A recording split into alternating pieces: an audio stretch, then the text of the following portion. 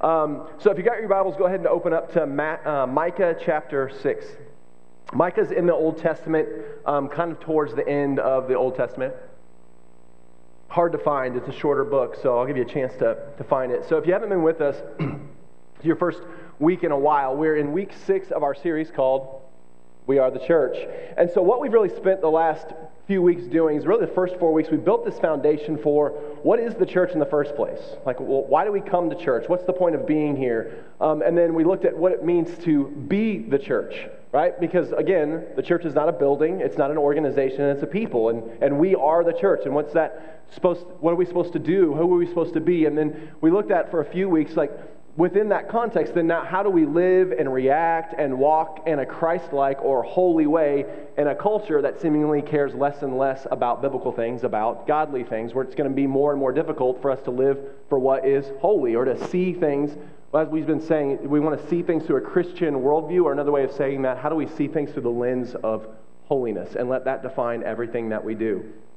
And so today, as last week, we're going to kind of be tackling another tough topic. So if you're here today and you didn't get to hear the first 3 or 4 sermons in the series, I really encourage you to go back and listen to them. I don't do that very often, but the foundation for the series is just so important. Understanding what the church is, understanding what God called us to, understanding what it means to be the church and how we're supposed to live as the church is so important if we're going to walk faithfully in some of these tougher things that we're going to talk about as this series goes along, and we're going to handle them rightly.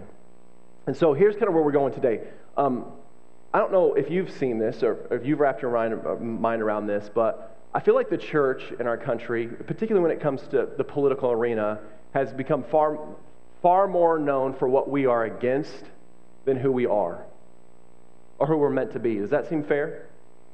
Like, it's all about what we're against.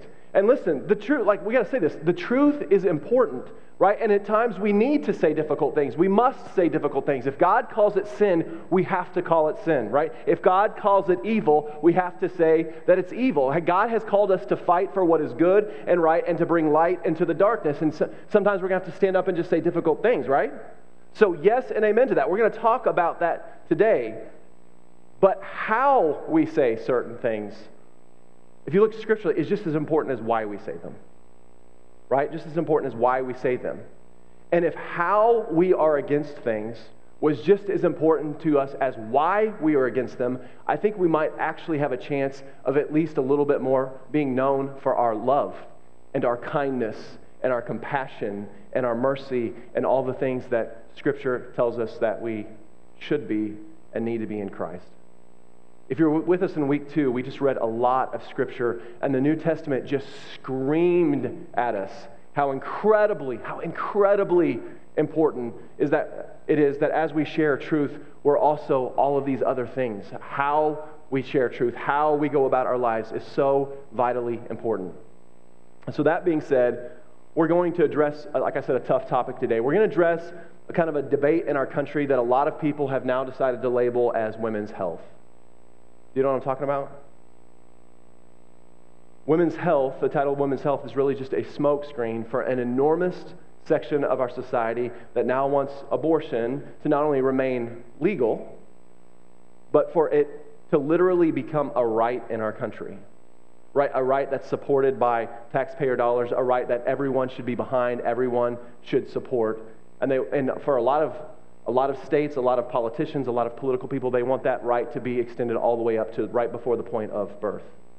Right before the birth, all the way up. So, today we're going to address why, as Christians, we should absolutely be against this. We should absolutely be against abortion, but also how we should approach this topic as a church, as people of compassion and reasonableness and understanding and wisdom. I don't know if you've picked up on it yet, but this series, when I said we're going to talk about politics and we're going to talk about tough topics, the point of the series is not for me to come up here and hammer on those things. Right? I could preach to the choir, but that's not what this series is about. Have you picked up on that yet? It's more about, like, what is God calling us to? How are we supposed to approach these things? Who are we supposed to be within these tough topics? So if we're going to talk about a topic like abortion today, yes, we absolutely have to get to the truth. We absolutely have to make the truth very clear. But how we approach that truth, church, is just as important as why we need to talk about it. Does that make sense to you?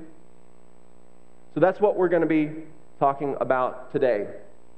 Because in the end, this is what all tough topics, but this topic, you know how we handle this topic well?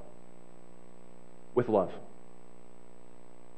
And here's what I think. I think this is where we've gotten to a point as Christians. If we say we're supposed to address things in love, for some of us that feels weak. Do you know what I mean?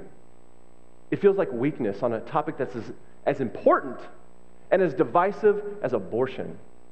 When I say, how do we handle this? We handle it in love. That's how we handle it. It sounds like weakness. But Scripture tells us over and over, this is how we handle things. This is how we walk through things. Like, love is the greatest commandment. Loving our neighbor as ourselves is the greatest thing we can do. Like, the world will literally know us by our what? Love. It doesn't say they'll know us by our truth or they'll know us by our anger. Of course, the truth is important. I'm not discounting that, but they'll know us by our love. But for some of us, that feels weak, like weakness. And so today, what we're going to do is we're going to talk about abortion. It's going to be a part of the topic, but that's not really what we're talking about today. You know what we're really talking about today? Love. More importantly, we're going to talk about biblical love. As I've said throughout the series, not this watered down, tolerant, weird version of love that our culture has created, but what the Bible actually says love is. If we understand what the Bible says love is, then we can understand how to handle these things rightly. Make sense? That's what we're really talking about today. So if you haven't opened up to Micah 6 yet, go ahead and turn to Micah 6. Let me give you a little context. Micah was a prophet in the Old Testament, and this was written just before, or the story in Micah at least is written just before the fall of the northern kingdom of Israel to the country of Assyria. Right, and that God allowed this fall to happen. It was prophesied about again and again. The people were warned that this judgment from God and this was going to happen again and again and again. And so in the end, the northern kingdom of Israel and then the southern kingdom of Judah later, about 100 years later, they fell because it was a judgment from God because of their sin, because of their rampant sin. And there were many things that God had against his people. Some of the big ones were that they were worshiping false gods. And he warned them about this over and over and over. Another thing was just the absolute moral failure of their religious leaders and their civil leaders, their political leaders, just absolute moral failure. But the thing that I think God accuses them of the most in Hosea and Micah and Isaiah, you know what it is, what he accuses them of again and again, and why God is just so angry? Because they didn't defend the right of the poor and the needy.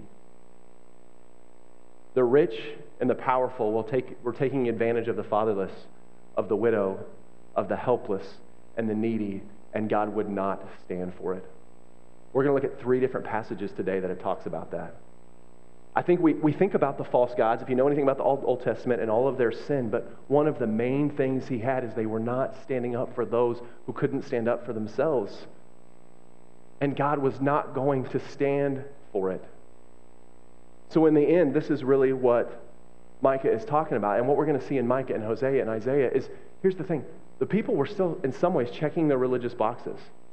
In the Old Testament, they were commanded. It was the law to sacrifice animals to atone for their sin. And we don't have time to get into why, if you've never heard that before, right? But they literally sacrificed animals for the atonement of their sins. And it pointed to the day that Jesus would sacrifice himself for our sins, right? To atone for our sins on the cross. So it seems that in Micah's time, a lot of people were still doing these sacrifices, but God was saying, I don't care about your sacrifices. It was the law that they did sacrifices. But he said, I don't care about your sacrifices. Why? Because their hearts were hard and wretched, and they didn't love the way that God said to love. They didn't love God, and they didn't love the people. So that's our context as we jump into Micah chapter 6 today. So look with me in Micah chapter 6. We'll be in Verse 6. This is Micah talking on behalf of the Lord. With what shall I come before the Lord and bow myself before God on high? Shall I come before him with burnt offerings, with calves a year old? Remember, that was the actual law. Verse 7. Will the Lord be pleased with thousands of rams, with 10,000 of rivers of oil? Shall I give my firstborn for my transgression, the fruit of my body for the sin of my soul? He has told you, O man, what is good. And what does the Lord require of you? But to do justice and to love kindness and walk humbly with your God. If you were here last week, we saw in Matthew 12, Jesus addressed the religious leaders. And in Matthew 12, Jesus said, listen, God desires mercy, not sacrifice. When he said that, he was summing up two different passages, maybe three, but really two different passages. One was this one in Micah that we just read that kind of helps define what is good, or we're going to see in Hosea what is loving, what love is, what goodness is kind of defined in Micah. But he also kind of summed up this passage in Hosea. This is Hosea 6:6, which says this, for I desire steadfast love and not sacrifice, the knowledge of God rather than burnt offerings. And that one's helpful because you take the Micah passage and this Hosea passage and you really begin to flesh out what Jesus was trying to say when I desire mercy, not sacrifice. And so the first thing Micah is saying on behalf of God, what is the point of the sacrifices if you don't love God? Who cares if you give thousands of rams? Who cares if you give 10,000 rivers of oil? And Micah goes this far. He says it as much hyperbole as he can. Who cares if you even give your firstborn child if you don't have love? As 1 Corinthians 13 says, you're like a banging gong. Like all of the deeds and all of the knowledge and all of the wisdom, and you can have everything, but if you do not have love, listen, you're nothing. This is what God's saying here. Who cares about all these things if you don't love me and you don't love people? These things are all worthless because you're completely missing the point of them in the first place. As Micah calls, steadfast love. So with Micah 6 and Hosea 6, you get to see this definition of biblical love, or what Hosea calls steadfast love and what it looks like. And listen, when we look at Micah 6, there's more to biblical love than just these things, but we're going to look at three things that Micah says is good, or what God requires. Because in the end, it's the greatest commandment. Love God and love people. That's what he's talking about here. So, biblical love, what we see in Micah, is to do justice. To love kindness. Or another way to say to love kindness, the way that Christ used it, to have mercy.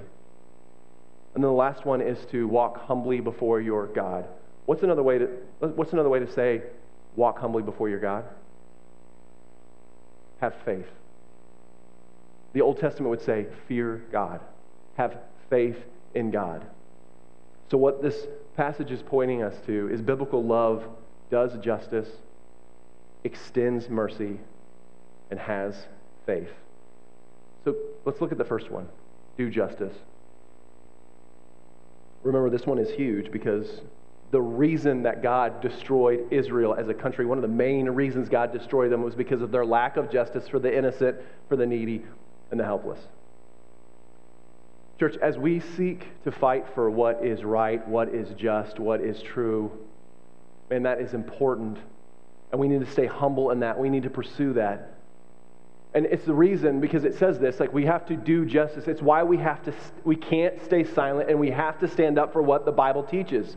We can't take the easy road and not speak up, right? We know what justice is because Scripture tells us what justice is. We know what is good and right because Scripture tells us what's good and right. As I've said in this series already, our culture is constantly changing what is good and right and what is just and what you should do and what love really is. Scripture has not changed in 4,000 years. So we have to seek the Word of God to know how we're to approach justice and what justice and truth actually looks like. And it's extremely important.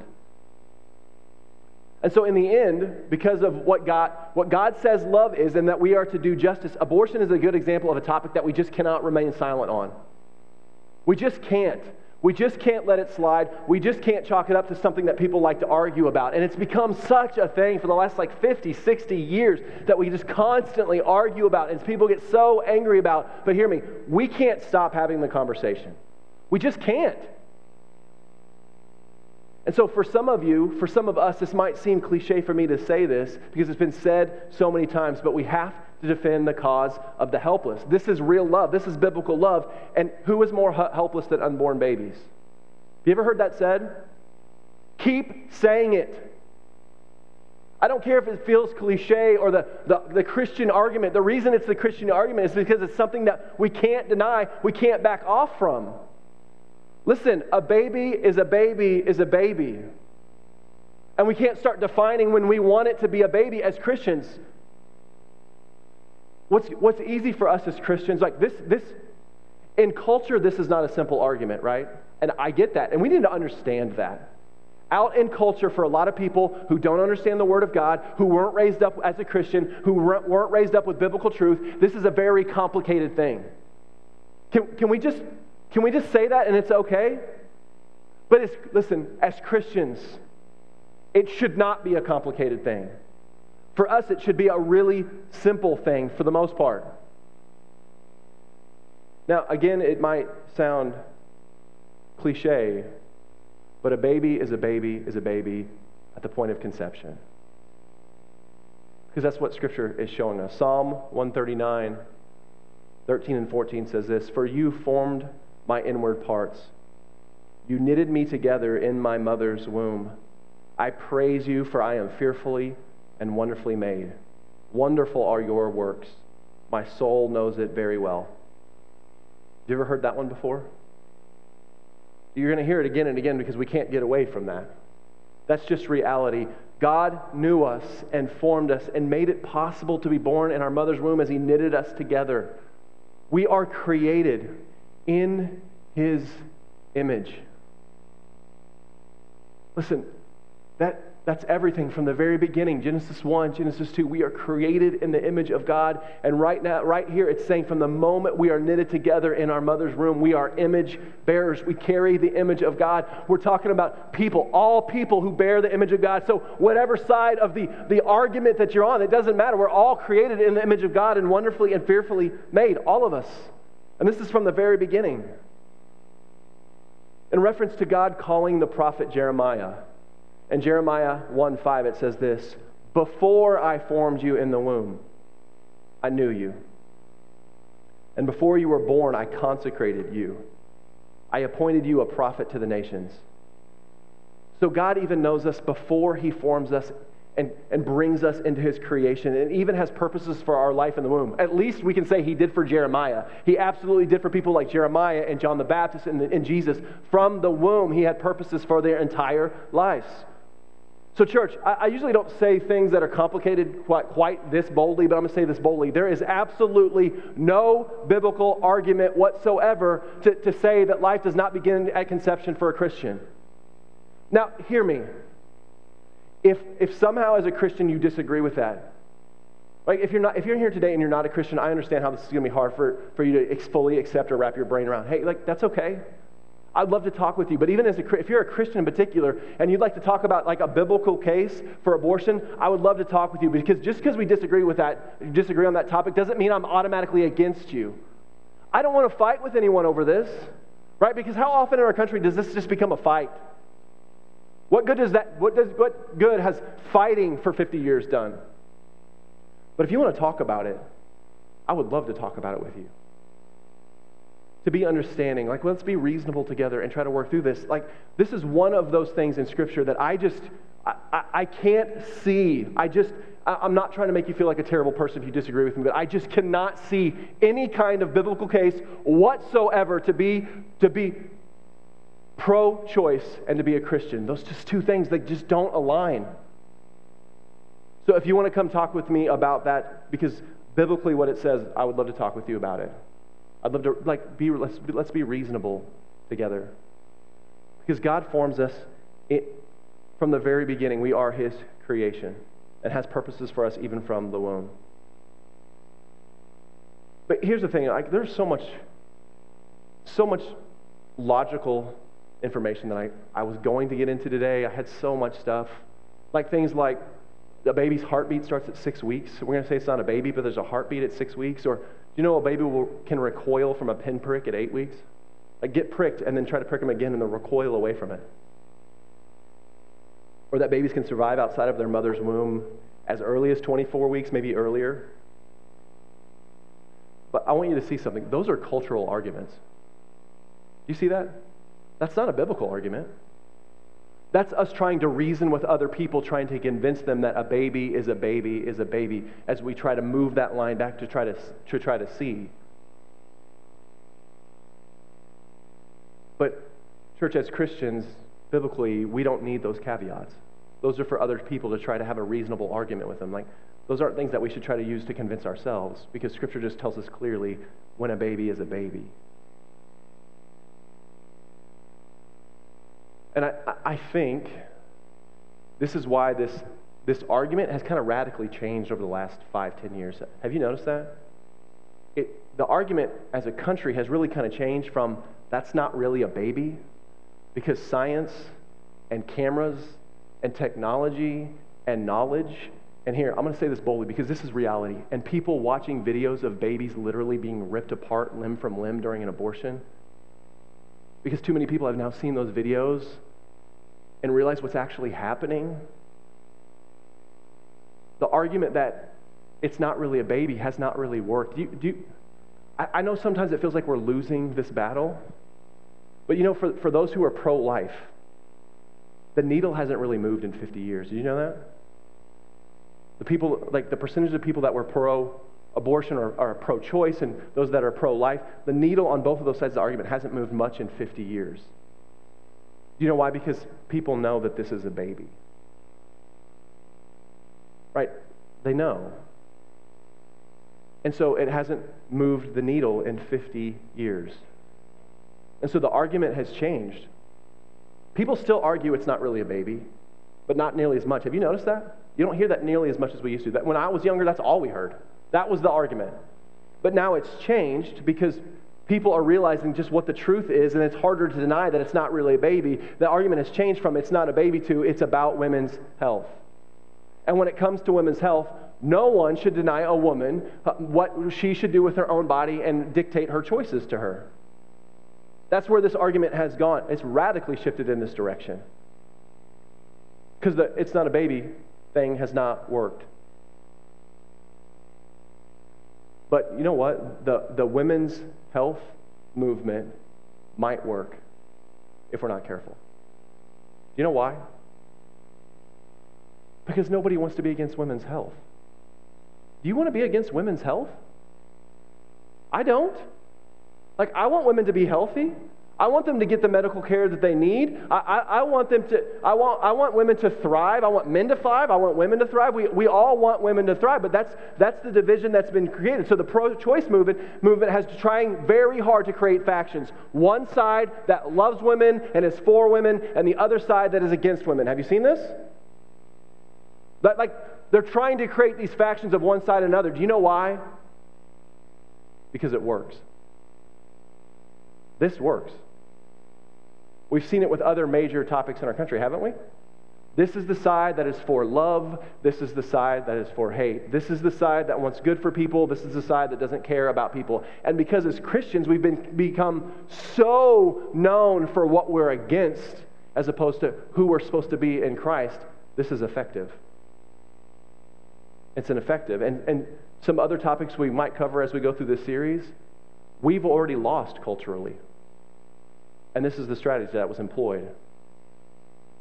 I hate to say that, but on some of these topics that are very biblical, we've lost the war. And I think this one's going to be harder to lose, but this kind of strategy has proven effective. So effective now that politicians have been able to pass laws in a handful of states where babies can be aborted right up to the point right before they're born. And the thing that they stand on is this is about women's health. It's about women's health. So why would you deny a woman her right to be healthy? Why are you so against women? Here's just the reality. 92% of all abortions are fully elective. 92% are elective. Meaning the choice was made and it was not because of rape or sexual assault or incest or a genuine risk to the mother's life. They were made because for whatever reason, the mother decided she didn't want the baby. Now, we're going to get into that in a second. I'm not saying those decisions are not complicated or extremely difficult, right? Listen, there's tons of mercy in this today. Just wait for it. We're starting with truth. We're going to get to mercy. Because it's not as simple as all of that, right? But the reality is 92% of abortions are not about women's health. They're elective. Hear me. 0.5%. Not 5%. 0.5% of abortions are performed because of rape, sexual assault, incest, or because of a genuine risk to the mother's life. 0.5%. That's reality. You know, in Florida, they track all abortions, and 0.27% of abortions in Florida were because a genuine risk to the mother's life. 0.27. On average, more than 1 million babies killed every year for the last 50 years. 63 million total. And only a tiny percentage of those are actually about women's health. Yet this argument is starting to work. It's starting to gain ground. There is so much more to say, so many more logical arguments for why we should be against this. But here's the thing. I think most of us in this room, I don't think all, but I think most of us agree on this topic. And if you don't, hear me again, I'm not against you. I've always said I want this to be a safe place where you can ask your questions, where you can be where you are, and just because I'm saying biblically I don't see any cause whatsoever, I want to stand on the truth. Like, this is true. This is what I believe. This is what I believe fully that Scripture teaches without any caveats, right? But if you come from this from a different perspective, I'm not against you. I would love to talk with you about this. I'd love to walk through this with you. But in the end, I think most of us in this room agree that this is biblical, that this is right. And so, according to Scripture, real love doesn't call us to just have tolerance for everybody, no matter what they think or no matter what their truth is or no matter what they say. That's not real love. Real love is that we fight for truth, we fight for justice because we believe that sin and evil leads to darkness, that leads to more darkness, that enslaves people, and they don't find salvation and they don't have the redemption that is Jesus Christ. So we must stand up for what is true. That's love. And sometimes we have to fight. We fight in the way that Scripture says to fight, but we have to fight. We have to be bold. We have to say things. We can't just say, oh, I'm so sick of this argument. We're just not allowed to do that as Christians. That's what God had against Israel. They turned a blind eye to the suffering and the injustice because it was difficult or they didn't know how to stand up to people. Remember, I'm getting to mercy. But we have to stand up for what is true. That's what love is. That's what God's called us to. So the first thing biblical love requires is truth and for us to do justice, to fight for justice. But what else is a part of biblical love? As Hosea said, steadfast love. As Micah said, to love kindness. Or as Jesus summed it up in Matthew 12, to have mercy. Biblical love is merciful love. You know, Jesus was known for preaching about the kingdom, right? It's literally, he says, that's why I've come, to preach about the kingdom of God and lead people into repentance. Jesus stood up for what was right. He stood on the truth, no matter what. And what did it cost him? Everything.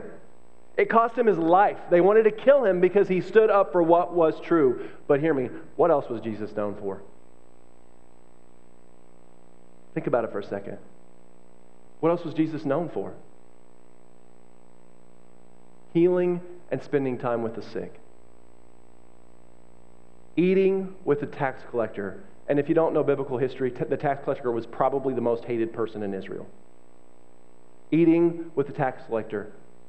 Being friends with, not just talking to, being friends with the prostitute.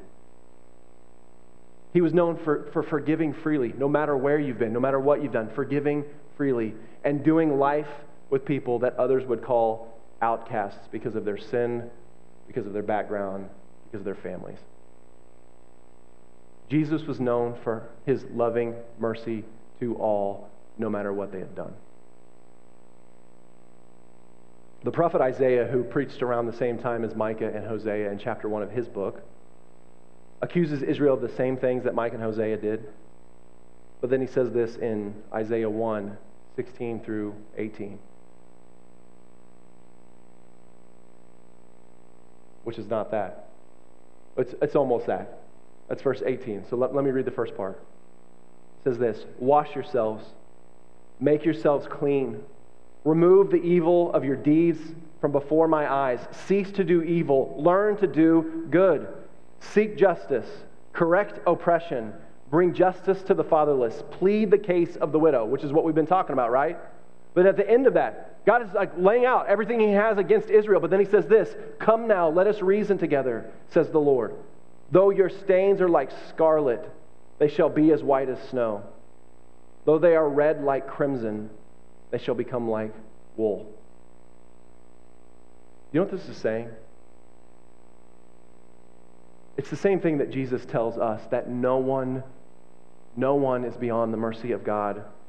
Of all of the terrible things that Israel had done, and they were terrible, God was willing to not only forgive them, but he's saying, I'll wash those sins away like they never happened. I'll wash those red stains as white as snow. This is what God is telling them in the Old Testament. I'll forgive you. Just come, stop doing evil, repent, come back to me, love in the way that I say for you to love, and I'll wash your sins as white as snow. This was Jesus' whole life.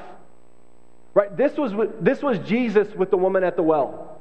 This was Jesus with the woman caught in adultery. This was Jesus with the tax collector that everyone despised. And even the religious leaders are like, why are you eating with these people?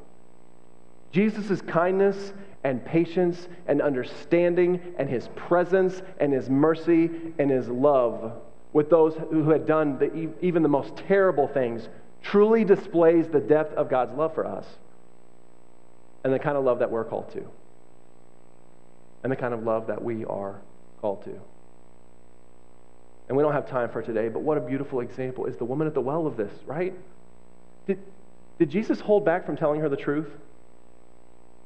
If you know the story of the woman of the well, man, she'd been with so many different men and she was sleeping with another man now. And yes, Jesus called that out in her, but he showed her mercy and compassion and patience and love. And so not only is this outcast woman because of her sin like connected with Jesus, but she came to salvation. Then she went back to town and told everybody else about Jesus. And basically a whole town, right at the beginning, came to know Jesus as Lord because of this woman that everybody else had cast aside. That everybody else was real quick to tell her the truth and to cast her aside because of who she was and what she had done. Yet Jesus showed her truth and mercy, and everything changed. Everything changed through that one relationship, like in Samaria of all places. And we don't have time for that today. Church,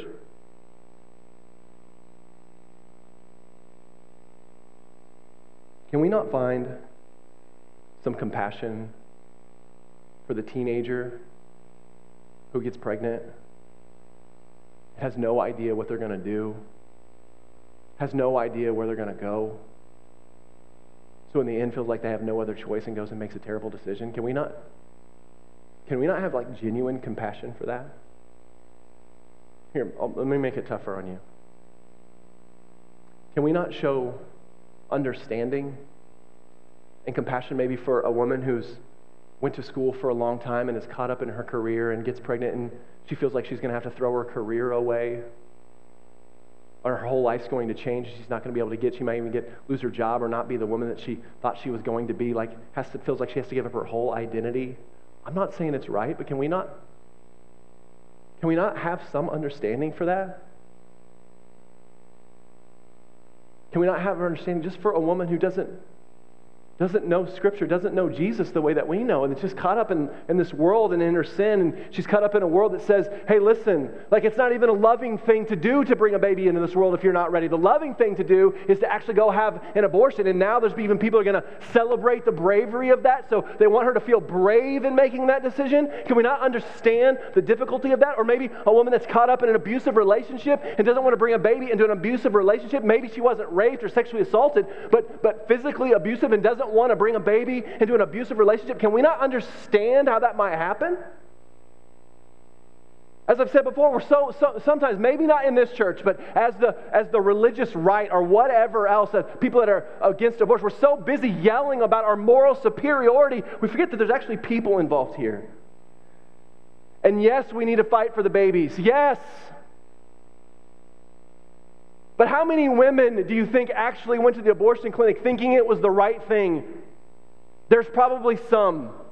But for me, I'm guessing most of them that knew it wasn't the right thing, knew it was the thing they didn't want to do, had to make a terrible decision. It doesn't mean we excuse it in any way, but can we not have compassion for women that felt like they had no other choice in a culture that may even applauded them for that choice? I'm not asking us to agree. Of course I'm not. But can we not have mercy? The way Jesus had mercy. The person that, to me, it seems like Jesus was the quickest to reach out to and spend time with, because he knew they might just be the person that needed to know the depths of his love and his radical forgiveness more than anyone else. Here's the reality, church. We can treat people who have done this like those people. But the truth is they aren't those people. They are our people. For this is a part of the story of many people in our church. Yet they feel like they have to hide from it. Listen, if this has been a part of your past, whether you are a guy who encouraged a woman to have an abortion, or maybe you found out that she had one without telling you, or whether you're a lady and this has been a part of your life, maybe even multiple times, can I say something to you? We love you. And Christ's mercy and forgiveness is so much more powerful than your sin.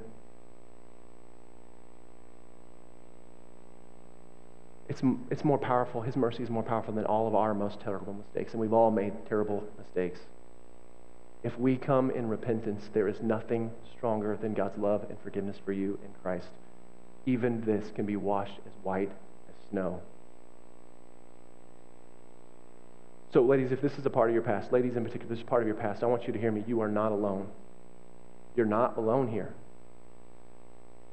For one, we have a group of ladies in our church that have decided like they want to engage into this in a meaningful way. And so they went to meetings with people that specialize in this. And there's ministries out there that specialize in this, that have women that this is a part of their past, that have counselors that can walk you through this. Like we have places like the Pregnancy Care Center, but other places. But there's a lot of resources in our city if you've walked through this before. We're not experts at Freshwater Church, but there's plenty of people in our city that are. And there's women in our church that just love you. And they've been learning about this because they don't want you to walk through this alone. They don't want you ever to feel like you're alone. Because real love, yeah, we stand on truth, but we also have mercy. And they're committed that you won't be alone, whether you're thinking about this or whether this is a part of your past. Things have so much power if they're left in the darkness. It's when we bring them into the light that God does this amazing thing to start freeing us from the guilt and the shame of our past and the things that we have done. So you're not alone here, but hear me. I want you to hear me. It's more than that. Do you know Esther? Esther, will you raise your hand real quick? That's Esther. We love Esther. I mean, is there anything not to love about Esther? She's one of our deacons at our church. She also happens to be the head of our prayer ministry. And she has the kind of faith and the life that a lot of us look up to. And God has used her in powerful ways in our church, particularly in women's life. And Esther's not only a part of that team that wants to love you through this and wants to learn how to love our women well, but this is a part of Esther's past. Our deacon.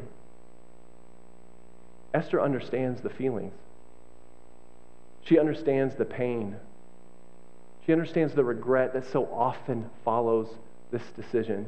And she asked me to tell you, I'm not saying this, she asked me to tell you, if this is your story, you are not alone. Not in some theory land. You are not alone. There's women here that know, that understand, and that love you and want to walk through this with you. Want to help you accept God's forgiveness, maybe most importantly, help you to forgive yourself. God does not want you to be held in slavery to a decision you made at one point. Please, hear me, please, if this is a part of your story, reach out to Esther because she loves you. She may not even know you yet, but she already loves you because that's who she is. Reach out to somebody and let them walk through this with you. Because this is what a church family is supposed to be. It's what it's meant to be. We rejoice together. We weep together. And we speak the gospel into each other's lives together.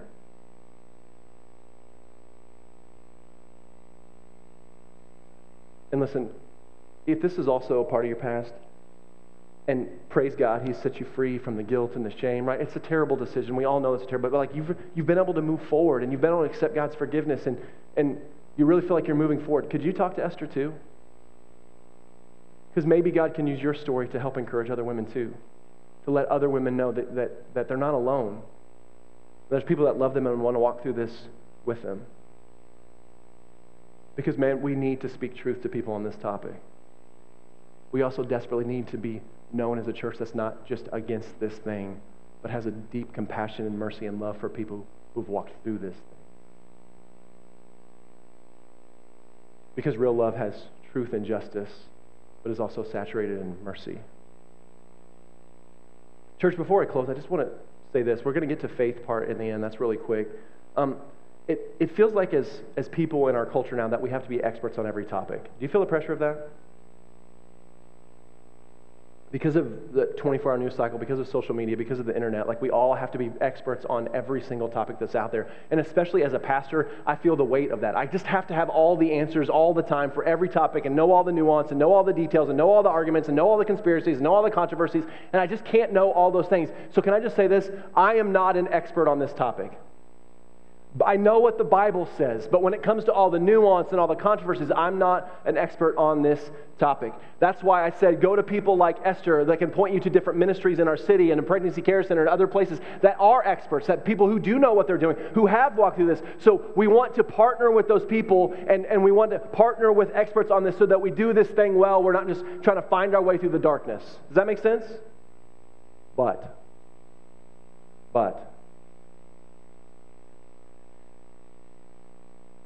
here's what I do know. We're to love our neighbor as ourselves. Because, can I just be honest? I don't know if we should be protesting outside of an abortion clinic. Some of you are like, absolutely we should. And some of you are like, no, Jesus would never do that. I don't think that we should be sitting outside of an abortion clinic with a sign yelling murderer. But I don't know that I can picture Jesus outside of an abortion clinic with a sign, but maybe. I don't know. I'm not an expert on this. I don't know, but here's what I do know. This is what I know.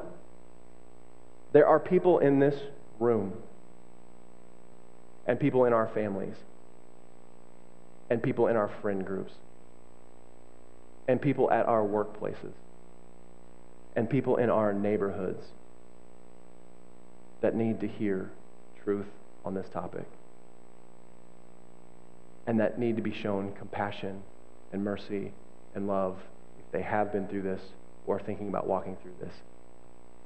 There are people that need you to love your neighbor as yourself, because one relationship at a time, one person at a time, one story at a time, church, we can make a difference. I don't know all of the details about everything out there, but this I know. And hey, listen, maybe God is calling some of you to much bigger things than that. Maybe this topic is something that God's put a conviction on your heart, and this is, man, you need to chase, and God wants bigger things for you and bigger ministries and bigger things, and praise God for that. Man, praise God for that. But I promise you, those bigger things should never come at the cost of this, loving your neighbor as yourself. If you're out there doing bigger things, but you're ignoring your friend who's walked through this, or your family member, or someone inside your church, then we've lost our way. We've lost our way. It's not one or the other. But this I know we can do. Because do you know what the last part of biblical love was, according to Micah? What is good? To walk humbly before your God. To submit your ways to God's ways, to have faith in who He says He is and who He is in His ways. And the truth is, the world already does, but even more so will hate us for our biblical stance on this. They'll say we hate women. They'll say we don't care about their health. They'll say we're trying to tell them what they should do with their bodies because we want to control them. And none of those things are true. But it's on those days when you don't feel like being hated. On those days when you want people to know that you are a loving person. But to our culture and their twisted way of love, they're saying that you're not a loving person. You don't want to be hated, and you want people to think you're loved. It's on those days that we're going to have to hold on to our faith. To hold on to God, to hold on to His promises, to hold on to His truth, to hold on to who He says we are in Him. Because the fight for truth is not always easy. And showing mercy to those who may not deserve it is not always simple. But we have faith in God. Faith that what He says is good and right is good and right. So church, love with truth and with justice. Love with kindness and mercy. And love with humility and faith. And even on the most difficult topics, we can shine the light of Jesus Christ into a dark world. Let's pray.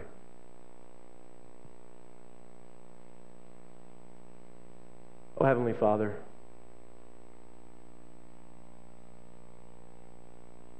I pray that you would help us.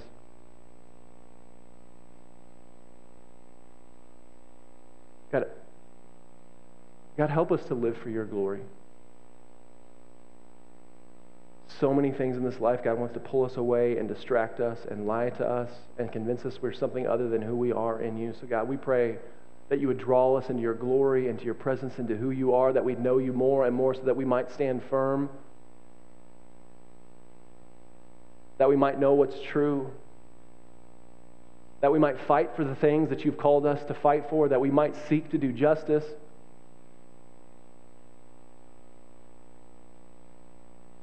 But God, I also pray that you help us with mercy, because the reality is there's a lot of people out there that don't deserve mercy. So God, I'm so thankful that you left us the example on the cross, that you went to save those who didn't deserve mercy. But God, I thank you that deserve and mercy don't really have anything to do with each other, that you just decided, I'm going to have mercy, I'm going to show grace because that's who I am. God, I just pray that you help that become who we are. That our first inclination is, yes, to stand on truth, but immediately have mercy and compassion and grace and understanding within that truth. It's so hard, God, in a culture that just tries to divide us constantly. So, God, I pray that you would help. And then as it says in your word, God, we believe. But we pray that you'd help our unbelief. We have faith in you, but God, help us on the days when we just don't have as much faith.